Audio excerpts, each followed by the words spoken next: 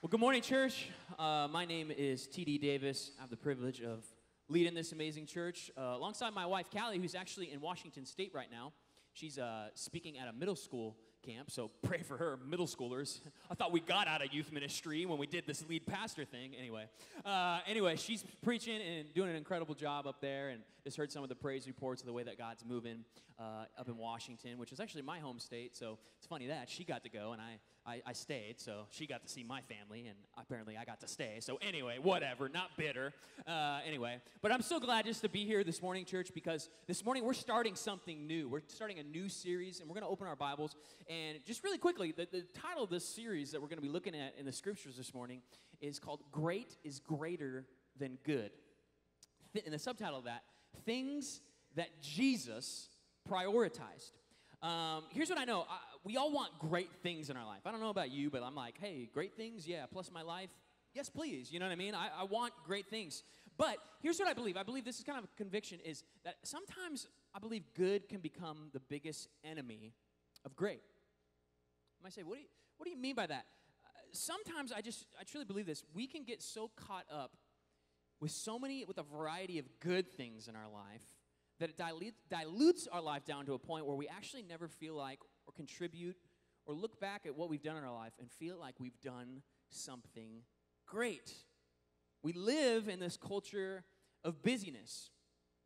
And it's funny because Callie and I, we moved to Ponca a little over 2 years ago and came from the Los Angeles area, and people are like, man, it's so fast-paced, it's so busy. But you know what I realized moving to Oklahoma? Yeah, the culture is different, but there's still this tendency of busyness in our lives, that we crowd our lives with so many different things that it's interesting that we sometimes are like, as long as I'm busy, as long as I'm having activity in my life. But here's what I've learned is that activity doesn't always equal accomplishment, right?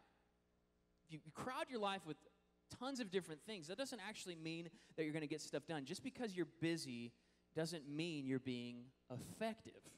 And here's what I know about our lives is that God has created us in a way where we are designed to be effective people. He hasn't designed us in a way where we're just going to be kind of crowded with just good. He has called us to be people as His creation to be great and to do great things in our lives. So this whole idea of great being greater than good gets kind of confusing in terms of even our spiritual journey or how we relate to God or we relate to a higher power. It's like, how does this relate? How do we apply this as maybe a follower of Jesus this morning? How do we apply this as maybe churchgoers, maybe as people that deem ourselves to be Christians, right, that have that or carry that title? What does this mean for us? Because here's the deal. If you're in here with the conviction maybe that Jesus is perfect and God set a plan in motion for His Son, Jesus, to come deal with the human frailty issue in our lives, actually dealt with that, gives us this new life, gives us the freedom because of what He's done. What did Jesus, as perfect, fully God, fully man, as the Bible would say, what did He consider to be great? What did He prioritize as His focus? If we're in here this morning and we're like, okay, like, I can understand this whole idea that Jesus is perfect. Okay, so from perfection, what would perfection say is great? And here's what I'm realizing is that many people are familiar with Jesus in our culture. And it's really easy, and this happens very often now, is that people are capable and able to sniff out the insincerity within Christianity today. In fact, love him or hate him, I thought this quote was interesting recently. Stephen Colbert, he said this. He said, if this is going to be a Christian nation that doesn't help the poor, either we have to pretend that Jesus was just as selfish as we are, or we've got to acknowledge that He commanded us to love the poor and serve the needy without condition, and then admit that we just don't want to do it. Here's the issue. So some of us are like, Stephen Colbert, just start getting fired up, you know. How dare he say something like that? And we begin to wage war on comments such as these, where there's a disconnect, an obvious disconnect on what people see Jesus to be and then Jesus' followers. And people just begin to wage war on those very comments or these disconnects that everybody's seeing in terms of hypocritical behavior, right? You know what happens when we wage war on that? It just reveals how hypocritical we truly are, how imperfect we really are. It It just points the point out so much clearer because we want to wage war and act like this isn't a problem. But here's the posture I feel like we should probably take in our current culture, in our day and age. Let's choose a posture of humility. I believe the biggest antidote for hypocrisy within the church is humility. Being people that just choose to listen. What's the culture saying? What are people saying about followers of Jesus? Where is there a disconnect? And maybe understanding as imperfect people, maybe the church has got a little bit off in terms of the things that Jesus has prioritized. So I want to encourage us this morning.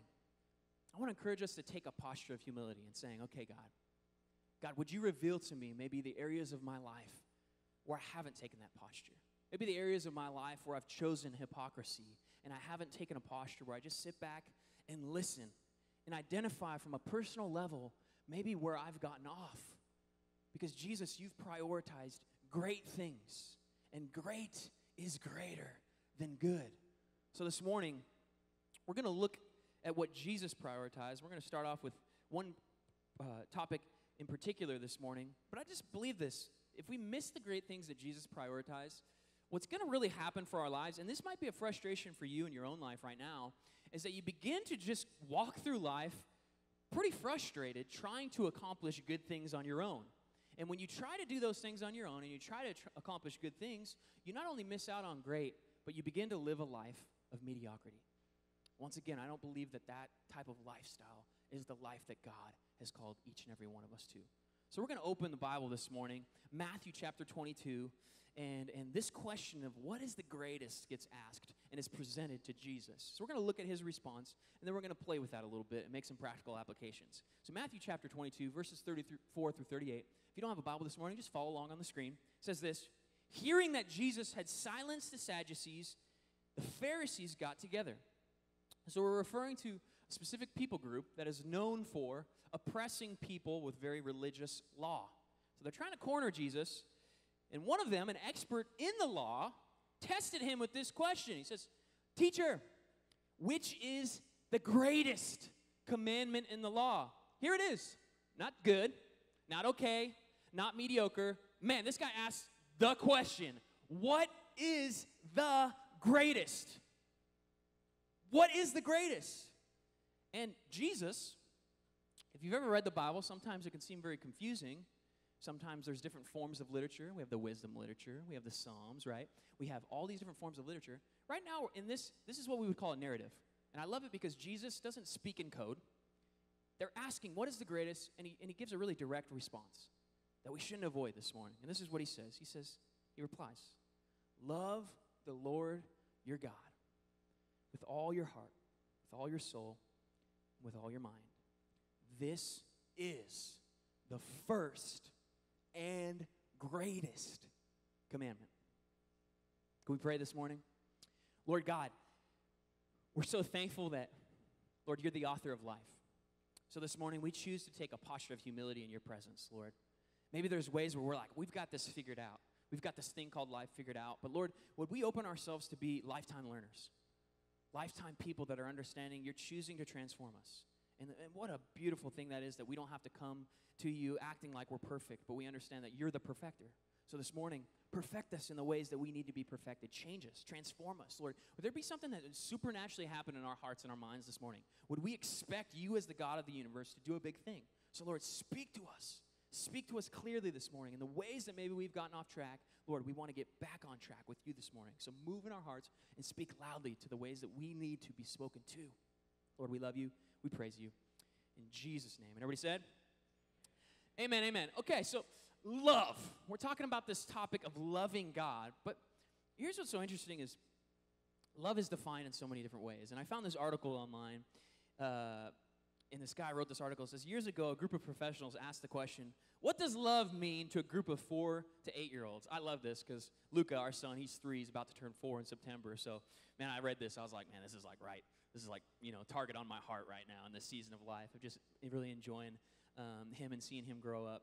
These children's answers will make you smile, laugh, and even cry. So here we go. Here's some answers from some of these kids and what they said defined love as. Love is when my mommy makes coffee for my daddy, and she takes a sip before giving it to him to make sure the taste is okay. Danny, age 7. When my grandmother got arthritis, she couldn't bend over and paint her toenails anymore. So my grandfather does it for her all the time, even when his hands got arthritis too. That's love. Rebecca, age 8. Precious. When someone loves you the way they say your name is different, you know that your name is safe in their mouth. Billy, age 4. Come on. Woo! Love is when a girl puts on perfume and a boy puts on shaving cologne and they go out and smell each other. Carl, age 5. If you want to learn to love better, you should start with a friend you hate. Woo! Nika, age 6. Love is when you go out to eat and give somebody most of your French fries without making them give you any of theirs. Chrissy, age 6. So much wisdom wrapped up in here, you know what I'm saying? Love is what makes you smile when you're tired. Terry, age 4. There are 2 kinds of love. Our love, God's love. But God makes both kinds of them. Jenny, age 8. Love is when you tell a guy you like his shirt, then he wears it every day.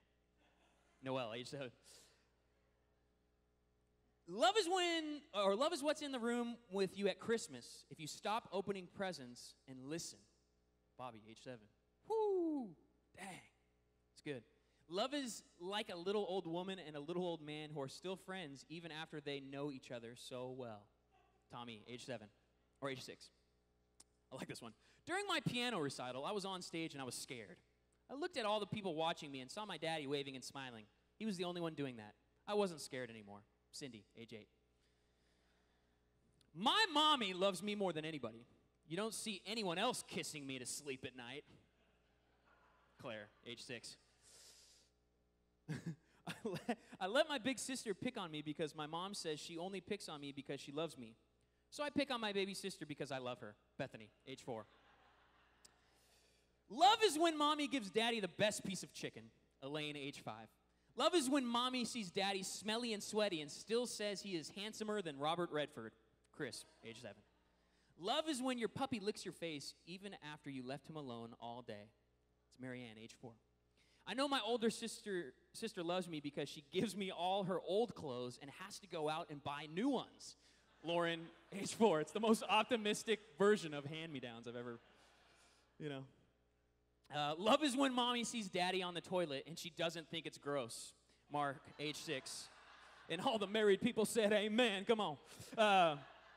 You really shouldn't say I love you unless you mean it. But if you mean it, you should say it a lot. People forget. Jessica, age 8. Wow. And the last one, when you love somebody, your eyelashes go up and down and little stars come out of you. Karen, age 7. And here's my point this morning is that, man, we define love in so many different ways. And it can be defined in so many different ways, right? But you, as a person, you know love when you experience it. You know what that feels like to be a recipient of love. But sometimes we get really choosy on who we choose to love ourselves. Maybe that's a mistrust based on things that have happened in our past. Man, we know love when we sense it, but man, sometimes we as people, we become so fickle because we don't always want to give our love. And it's interesting because what Jesus prioritized, he says, give your love, but give it first and foremost to me. So this morning, we're going to look at what Jesus meant when he said to love him. And not only to love him as the greatest, but do it through our mind, our heart, and our soul. So number 1 this morning, if you're taking notes, we're going to talk about the worthiness of God and his love. And this is number 1 this morning. It'll be up on the screens. It says this: he is worthy of our love because no one is smarter than him. I like to play to the logical people in the house. I'm a logical guy. I love reading a lot of theology. I love thinking about one of the ways that I feel really close to God is really connecting with him on a logical level. And there's a lot of logical people that have just dismissed the church. But I love it because if we're going to talk about logic, if we're going to talk about knowledge, we have to understand and come to grips with the fact that no one is smarter than God. And that's something that, as a logical person, that's sometimes difficult to rest in. But it's also very, it brings a peace and understanding that I'm not smarter than God. He's actually got this whole thing figured out, and there's a limit in our humanity. Psalm 147:5 says this, up on the screen. It says, "Great is our Lord and mighty in power. His understanding has no limit."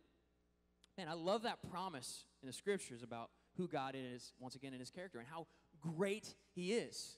He is what we would use as the term to describe God and his character as omniscient, all-knowing. He knows all. And when it comes to loving him, that's a good thing of understanding who we're loving and understanding that he knows all. God knows all. He's worthy of our love because he understands each and every scenario that could possibly ever happen in our lives. I think about God, I think about his character, and sometimes his character gets a little messed up when we look at the Bible and we read in what we would call the Old Testament, the Jewish Bible, right? But I look at God's character, and I look at how he related to people and met people right where they were at. I think of the people of God, the people of Israel, who many times were fickle because they're humans just like us, who make mistakes and understand that they're imperfect. But God set these laws into motion. And it's interesting because culture during this time, during the Old Testament, the ancient Near East, man, people ran in cultures based on rules. So God applied some rules to his people, the people of God. And I just want to, the 10 Commandments were these rules that were given. And many of us are familiar with this idea of the 10 Commandments, right? But I just want to look at the top 4, the first 4 that he gives, and just really recognize, man, the logic within God to care for his people, maybe on a level that we've never really thought about before. The first 4 of the 10 Commandments, number 1, he says, you're to have no other gods before me, right? And what he's basically saying, translation, don't worship Satan. Don't worship demonic influences. See, we get into this weird conversation when we start talking about spirituality because we like kind of get weirded out by the fact that like there's forces within the spirit realm. But I love it because God recognizes that. God recognizes that evil forces have run rampant around our earth. And not only did he set a plan into motion, but he also understands that you don't want to jump on that side. You want to be on this side. You want to be in a place where the goodness of God is overseeing your life, blessing your life. And I'll say this, if you don't have a good kind of perspective of spirituality and the demonic and kind of evil forces and these types of things, I would just encourage you to watch the horror movie The Conjuring. That will give you really up to speed and help you understand that, man, there are evil forces in this world. There are forces of evil that can come and attack. I love it. At the end of this movie, this is one of my favorite movies. You think I'm weird because I'm a pastor and I'm talking about like horror movies or whatever, but just hear me for a sec. At the end of this movie, like, you see all these forces of evil kind of running rampant, and then the director of the movie or the producer gives you this quote, basically saying, hey, there's 2 sides. There's good, there's evil, and you got to choose one. So what's your choice going to be? And I'd say the same thing in the 10 Commandments, the heart of God, saying, hey, like, choose me. Choose me, because when you don't choose me, man, you open your soul, you open your life up to the evil forces that we can't deal with on our own because we see it, we try to do it, we try to apply, we try to help, but we realize, come on, we got a vacuum, a never-ending vacuum that exists within our soul that we can't deal with on our own. So I love it. From a logical level, God's like, I see it, and I'm just trying to help you understand that, man, you need to place me first in your life. The next commandment that he talks about, no idols. Don't worship what evil is trying to sell you, right? Not only don't place it there, but don't buy into the lies that sometimes corrupt or bring things into our life that just don't produce good things, don't produce fruit, right? Our time, our talent. Man, does the position we have in our life or the money that we make solve all the world's problems? No. But this is a narrative that gets pushed in our culture. We got to climb the ladder. We got to be on top of the success. We got to have the glory. We got to have all the money. Man, we want to do that because that equals success. And God's saying, no, don't buy into that. Define success differently because those things can become idols within your life. And then things get prioritized in a way that won't be fruitful because he cares for us. And he cared for his people during this time. As people were living imperfect lives, he's like, man, let this define my people, my culture. Don't be defined by all these other things that you're getting distracted with. The third one, he says, don't use the Lord's name in vain. I love this one because in our culture, through our Western lens, we've reduced this down to 2 words, God and damn. Those 2 words is not what God is talking about. Because movies that are rated R with that phrase in it didn't exist actually when the 10 Commandments were being given, right? But we've reversed it and applied this in a way that's reduced the point. The point is this, do not use God's name for your own personal gain. Do not use the title, maybe Christian, follower of Jesus in a way so you can take advantage of other people. This is what many sleazy guys at Bible college would often do, to date girls that they wanted to date. Well, I'm a Bible college student. It's like, that doesn't mean anything. What does the fruit of your life look like? Why are you using the Lord's name in vain? To get ahead. And when you're a person that uses something to get ahead, all it does is reveal, once again, the state of your soul and the imperfection that exists. And God's saying, don't do that. Don't do that. Let me be the priority in your life. Let me show off. Don't use my name in vain, but understand there's power in who I am when you choose to be a follower of me. And the fourth commandment is Sabbath, a day of rest. I love that because God, in his omniscience, knowing all, is saying, you're not infinite.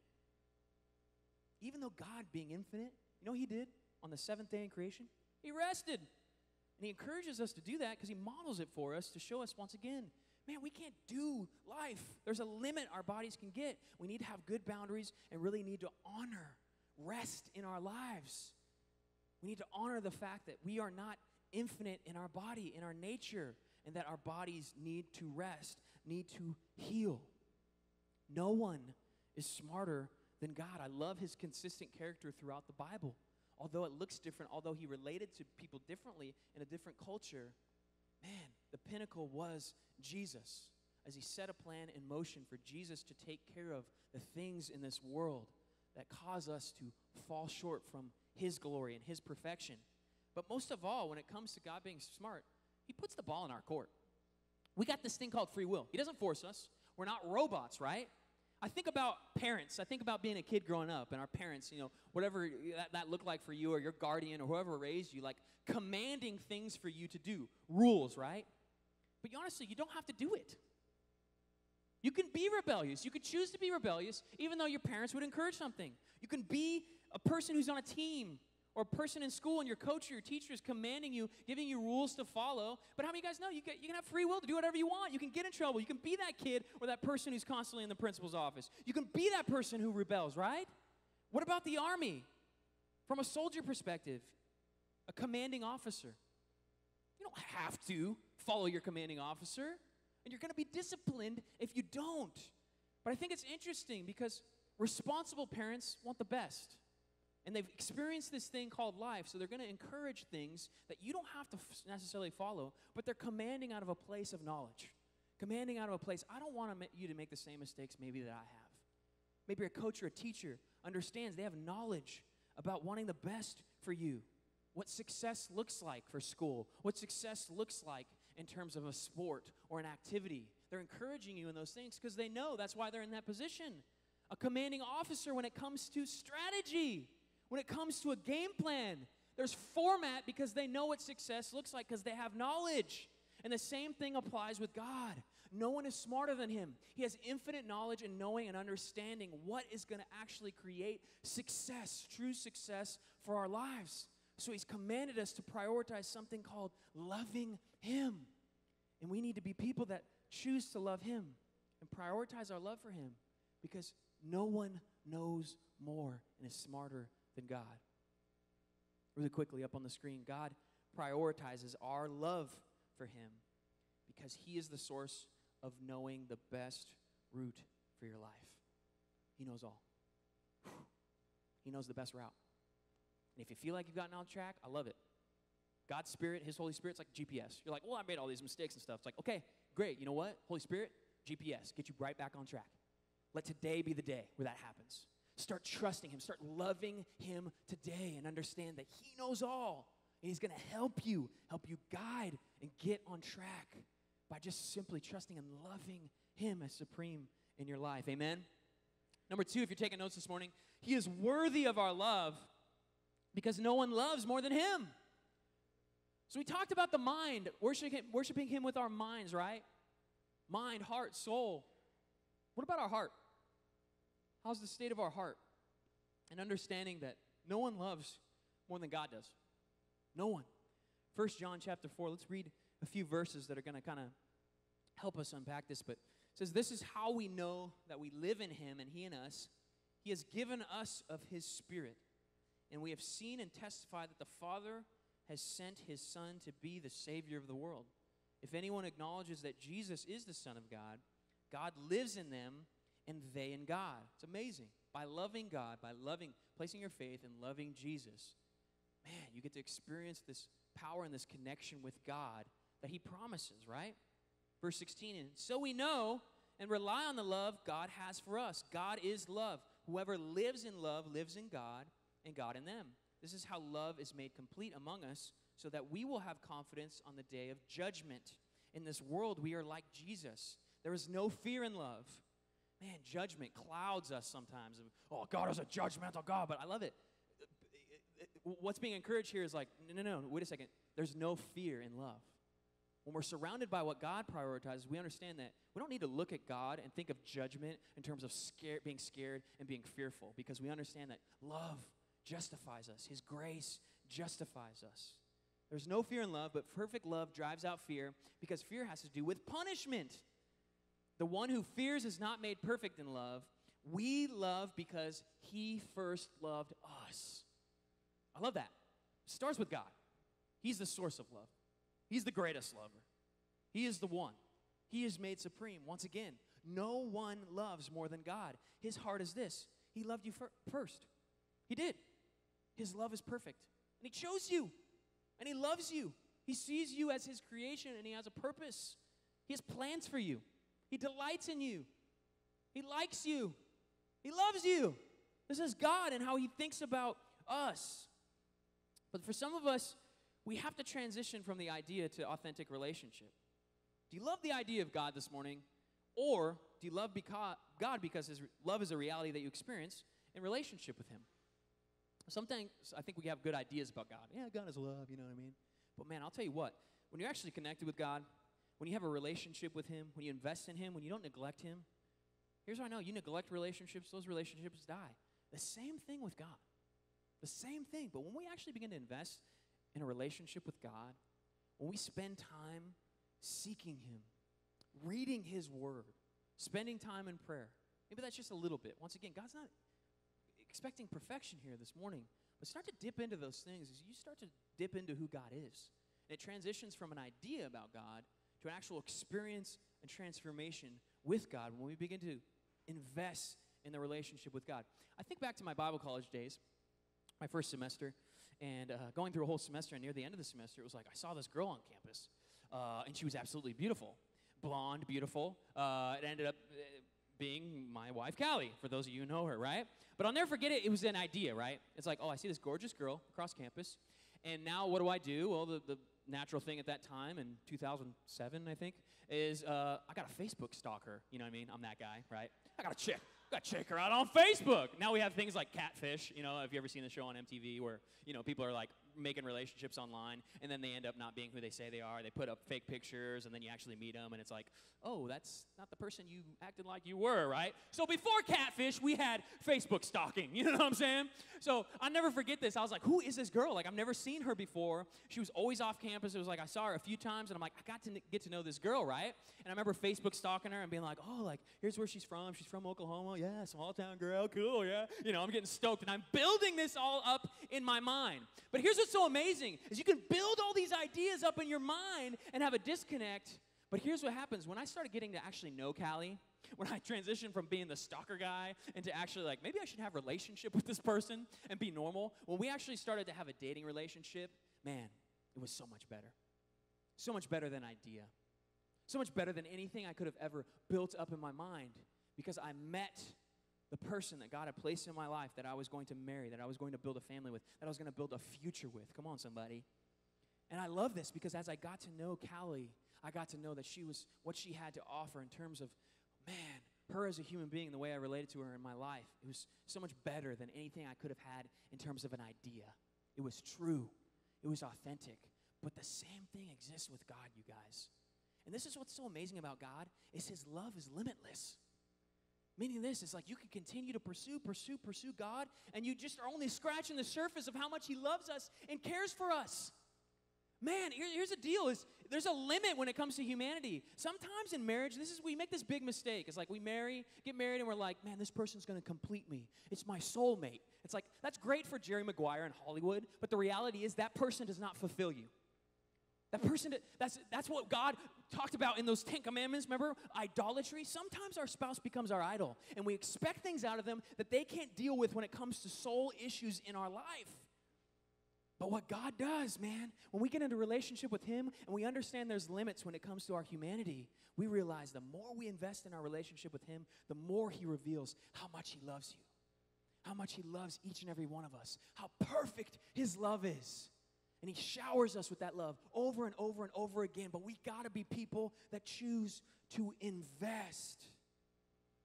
His love is unlimited. And God, up on the screen, God prioritizes our love for Him because He is the source of perfect love. He's the source. Man, you know love when you sense it. But you want to be a person that knows and understands how to give it? Let the wellspring of God's love come out of your life. And that's a byproduct when you start dealing with the source of perfect love. A Jesus-like love.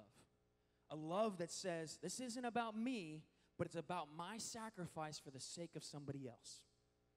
A love that says, no, it's not about me feeling good and like warm fuzzies and all this stuff, but a love that says, I'm willing to lay down my life for other people. You see, Jesus did that for us. And when He did that for us, He modeled something that's so contrary to the imperfect human frailty that exists because we're constantly trying to find things that invest in us to make us feel good. Jesus flips the script and says, nuh-uh, love is something that's sacrificial. And I'm going to show you by His Jesus-like love, that agape love the Bible talks about, He gives us a new standard and understanding that, man, without Him, separated from God, man, we're always trying to constantly please this guy. But with His type of love, He shifts the capacity and gives us the power and the capacity to love people selflessly, just like He chose to do for us. Amen? Lastly, and this is where I really want to dig in this morning, Number three up on the screen, it says this: He is worthy of our love because no one is more secure to trust than Him. Number three, He's worthy of our love because no one is more secure to trust than Him. Psalm 13:5 says this: But I trust in your unfailing love. My heart rejoices in your salvation. I love that. I love the psalmist. He's talking about trusting in this unfailing love. See, we have to be people that trust. And here's what I know about relationships, that sometimes we get burned.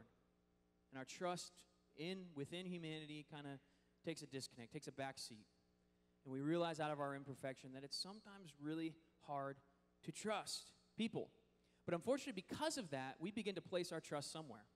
It's not like the trust just goes away and we don't place it somewhere. We begin to replace our trust in other directions. I often think about it of like, who do you trust with your soul? It's like Match.com for your soul. You know what I mean? Like, I'm trying to get hooked up here. I'm trying to find somebody for my soul to match up with. And this is what the world does. The world begins to give us like things that we believe in our souls that we need to like match up with. And sometimes that's the idea of image, the spirit of image. That you need to match your soul up with image, where you're a person that maybe you struggle with self-worth and insecurity, right? But now you're beginning to invest in it all about fake image. Just presenting something, projecting something for people to see that's not actually true and authentic because of the insecurity. Maybe you match your soul up with a different spirit, a spirit of other form of insecurity, because maybe you come from a background with broken family and relationships. I know for me, I don't have a relationship with my biological dad. I come from that type of background. And it's so easy to navigate your life and place your soul in the trust of other people, whether you realize it or not. But you're trusting in certain areas, right? Where it becomes all about finding emotional stability in other people. You're meeting that void that exists within this detriment of your soul, and you begin to fulfill it through other people, emotionally, physically, right? Maybe we match ourselves up with the spirit of shame. We believe in our minds that our mistakes are unforgivable, right? So we're constantly trying to do. Make amends with God. Making decisions of like, well, my soul will feel fulfilled if I do enough good things that kind of outweigh the bad, right? But here's the deal. If you're familiar with websites, every website's got a domain host. And when it comes to the website of life in this world, unfortunately, the web hoster, the domain host, is this dude called the devil, right? But here's the amazing thing about Jesus, right? Through this metaphor and through this reality of who our souls match up with. God has given us a new web address, completely different one that we have access to. We got the password. The password is through him, through Jesus, through what he's done. And the website's called christianmingle.com. No, I'm just kidding. Come on, you Christian singles, christianmingle.com. So cheesy. Here we go. Do we trust God, though? Do we trust him to be Savior and Messiah? I love this quote. I'm going to read a quote from Bono, from U2. Lead singer U2. Yeah, come on, somebody. Talking about Jesus as Messiah. I love what he said. He said this a while back. He said, I think a defining question for a Christian is, who is Christ? He went on to say, and I don't think you're let off easily by saying a great thinker or a great philosopher, because actually, he went around saying he was the Messiah. That's why he was crucified. He was crucified because he said he was the Son of God. So either, in my view, was the Son of God, or he was nuts. And I find it hard to accept that whole millions and millions of lives, half the earth, for 2,000 years have been touched, have felt their lives touched and inspired by some nutter. I love that. Who do we portray Jesus to be in our life? How have we portrayed him? Maybe that's the obstacle of placing our trust in loving a God like this, because there's been so many different forms of Jesus maybe projected to us. There's a guy named Kevin DeYoung. He wrote a widely read blog post where he listed 15 different ways Jesus is presented today. And I'm just going to read the top 5 that he talks about in this article. I think it'll get the point across. There's Republican Jesus, who is against tax increases and activist judges and for family values and owning firearms. There's Democrat Jesus, who is against Wall Street and Walmart and for reducing our carbon footprint and spending other people's money. There's Therapist Jesus, who helps us cope with life's problems, heals our past, tells us how special we are, and not to be too hard on ourselves. There's Starbucks Jesus, who sits all day in coffee shops, loves spiritual conversations, drives a hybrid, and goes to film festivals. There's Open-Minded Jesus, who accepts every viewpoint from every person, regardless of how absurd it might be. He doesn't, however, accept people who are not as open as he is. Who are we projecting?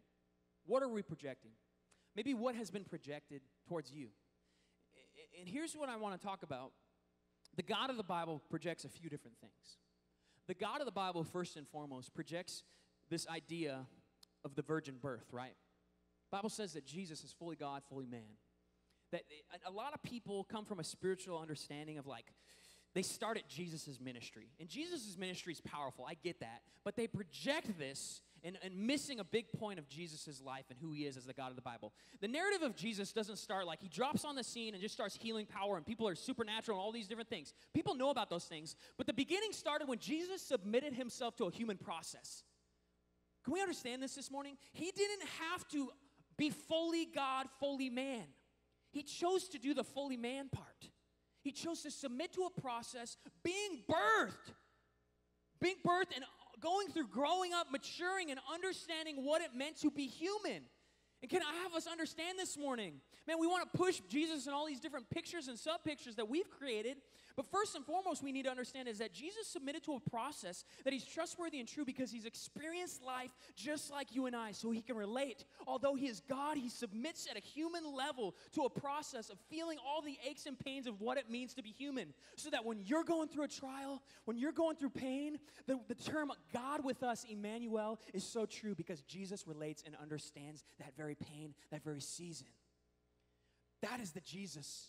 That is the God of the Bible. Messiah is a title Jesus of the Bible is given. Savior, also known as setting the record straight. Answering the question, did God make the world this way? Did God make the world this way? People see evil running rampant in our world and they question God's justice. I love what Messiah answers this question with. Did God create the world this way? A resounding and an absolute no, he did not. Hence why he is titled the Messiah. He saw what was wrong with the world. He saw what crept into the world, and he says, I'm going to set a plan in motion and deal with this once for all. But I'm not going to be forceful, but I'm going to send my son as the perfect sacrifice to deal with sin once for all. And we're going to flip the script on this whole thing called the human life on this earth and understand that the goodness of God is going to be spread because I have set a plan into motion. And I've dealt with the issue of sin and falling short of the glory of God once for all. The God of the Bible, he's got a message. The gospel, this message that he tells people to talk about him, about how he was the plan set into motion and dealt with all the issues that exist in the world. But that's dealt with in a capacity of telling other people. I often think about, how did the church gain the reputation that it has in its current day? Because the gospel, it's good news. How have we gotten off track where the message has changed and we've projected something completely different to people? This is a good news for the human soul and the human capacity and the ways that we fall short. Grace, God of the Bible, different than karma. I'm going to read another Bono quote. Is that okay with us this morning? And all you U2 fans, itching ears this morning? No. Okay. What you put out comes back to you. An eye for an eye. This is Bono talking about grace. A tooth for a tooth. Or in physics and physical laws, every action is met by an equal or an opposite one. It's clear to me that karma is at the very heart of the universe. I'm absolutely sure of it. And yet, along comes this idea called grace to append all that. As you reap, so you will sow stuff. Grace defies reason and logic. Love interrupts. If you like the consequences of your actions, which in my case is very good news indeed because I've done a lot of stupid stuff. It doesn't excuse my mistakes, but I'm holding out for grace. I'm holding out that Jesus took my sins onto the cross because I know who I am. And I hope I don't have to depend on my own religiosity. Grace defies karma. You get what you don't deserve with grace. Man, I'm sick of hearing Christians being like, well, that's karma. Because if you really submit yourself to the idea of karma, you've submitted yourself to the way that the world is on its own, distant from God's grace breaking in. And grace says that, we understand that people get what they deserve. People are imperfect. People make mistakes. But grace says, no, you don't get that. Actually, you get freedom because of what Jesus has done for you. And I want to say this about karma, because some people are really big on karma. Karma doesn't deal with suffering. Because you know what karma says? If you really hold to karma, let's go from a logical level, that when anything bad happens to you, it's because there's something wrong with you. How many of you guys know that horrible, horrendous things happen in this earth to great, faithful people? Karma falls on its face when you understand that just because great things are happening to you doesn't always mean great results. But here's what God does. When there's a crappy situation in your life, when there's something you feel like you can't get through, when you're suffering, God as Emmanuel, come on, he comes within that situation and he gives you a way out because of his grace, his power. Grace reigns supreme in the way the God of the Bible is portrayed through Jesus. And then lastly, we can have faith in the midst of sin. You and I, if you place your faith in Jesus, you start being a follower of Jesus. How many of you guys know that that doesn't mean everything just changes in your life completely? There's still sin. There's still mistakes. There's still imperfection. But in the midst of that, God allows us to take a capacity and have a capacity of placing our faith in him on an ongoing basis. Until that day where we breathe our last breath. Until that day where our soul meets Jesus. Man, we can have faith and hope, understanding that we are going to be imperfect people that are striving to be more and more like Jesus. And in the midst of that, we can have faith by grace, through faith, until our death. We live under this old master that we're used to, and now God gives us a new capacity to learn and live from a new master. That takes time. That takes understanding. And that takes placing our trust and faith into a God that we're saying, we're going to invest our relationship within you because we love you, God. A couple verses that hammer in this point up on the screen. John 3:16. The verse of the Bible, right? For God so loved the world that he gave his one and only Son, that whoever believes in him shall not perish, but have eternal life. 1 John 4:9-10. This is how God showed his love among us. He sent his one and only Son into the world that we might live through him. This is love, not that we loved God, but that he loved us and sent his Son as an atoning sacrifice for our sins. He has given you every reason to trust him and love him. He's so trustworthy. Up on the screen, lastly, God prioritizes our love for him because he is the source of having hope to trust again. Some of us in the room, we don't trust well. There's been some stuff that's happened in our life. There's been a disconnect in trust. And maybe there's been a disconnect between you and God because of those things. But God's just saying this morning, come on, just trust in me again. Love me again. Because I'm worthy. When you begin to love, your whole life begins to get informed and the trajectory changes. And the good from great starts to be transitioned. I can't fall in love for you. I'd love that as your pastor. I'd love to make you fall in love with God for you, but I can't. But I think that's the beauty of God and his grace. Once again, not being robotic, but allowing people to have a choice. But this morning, my hope is that God has created a clear picture for you and how trustworthy and how true and how infinite his knowledge is and what his heart looks like towards humanity. Not a heart of judgment, but a heart of patience to say, get in on this. And he's going to send his church out so that others can get in on this free gift as well. I can't fall in love for you. You got to choose to let God have it all. God wants you to fall in love with him, truly because he's already fallen in love with you. He loves you so much. You might not have fallen in love with him yet, but hear this morning. He has already fallen deeply in love with you. You cannot outlove God. You can't outlove him. And that's why his love is supreme. That's why it's so beautiful when we place that love, that trust in him as it begins to inform us. So this morning, as we close, are you like me? Getting frustrated with the world in its current state? I don't know about you.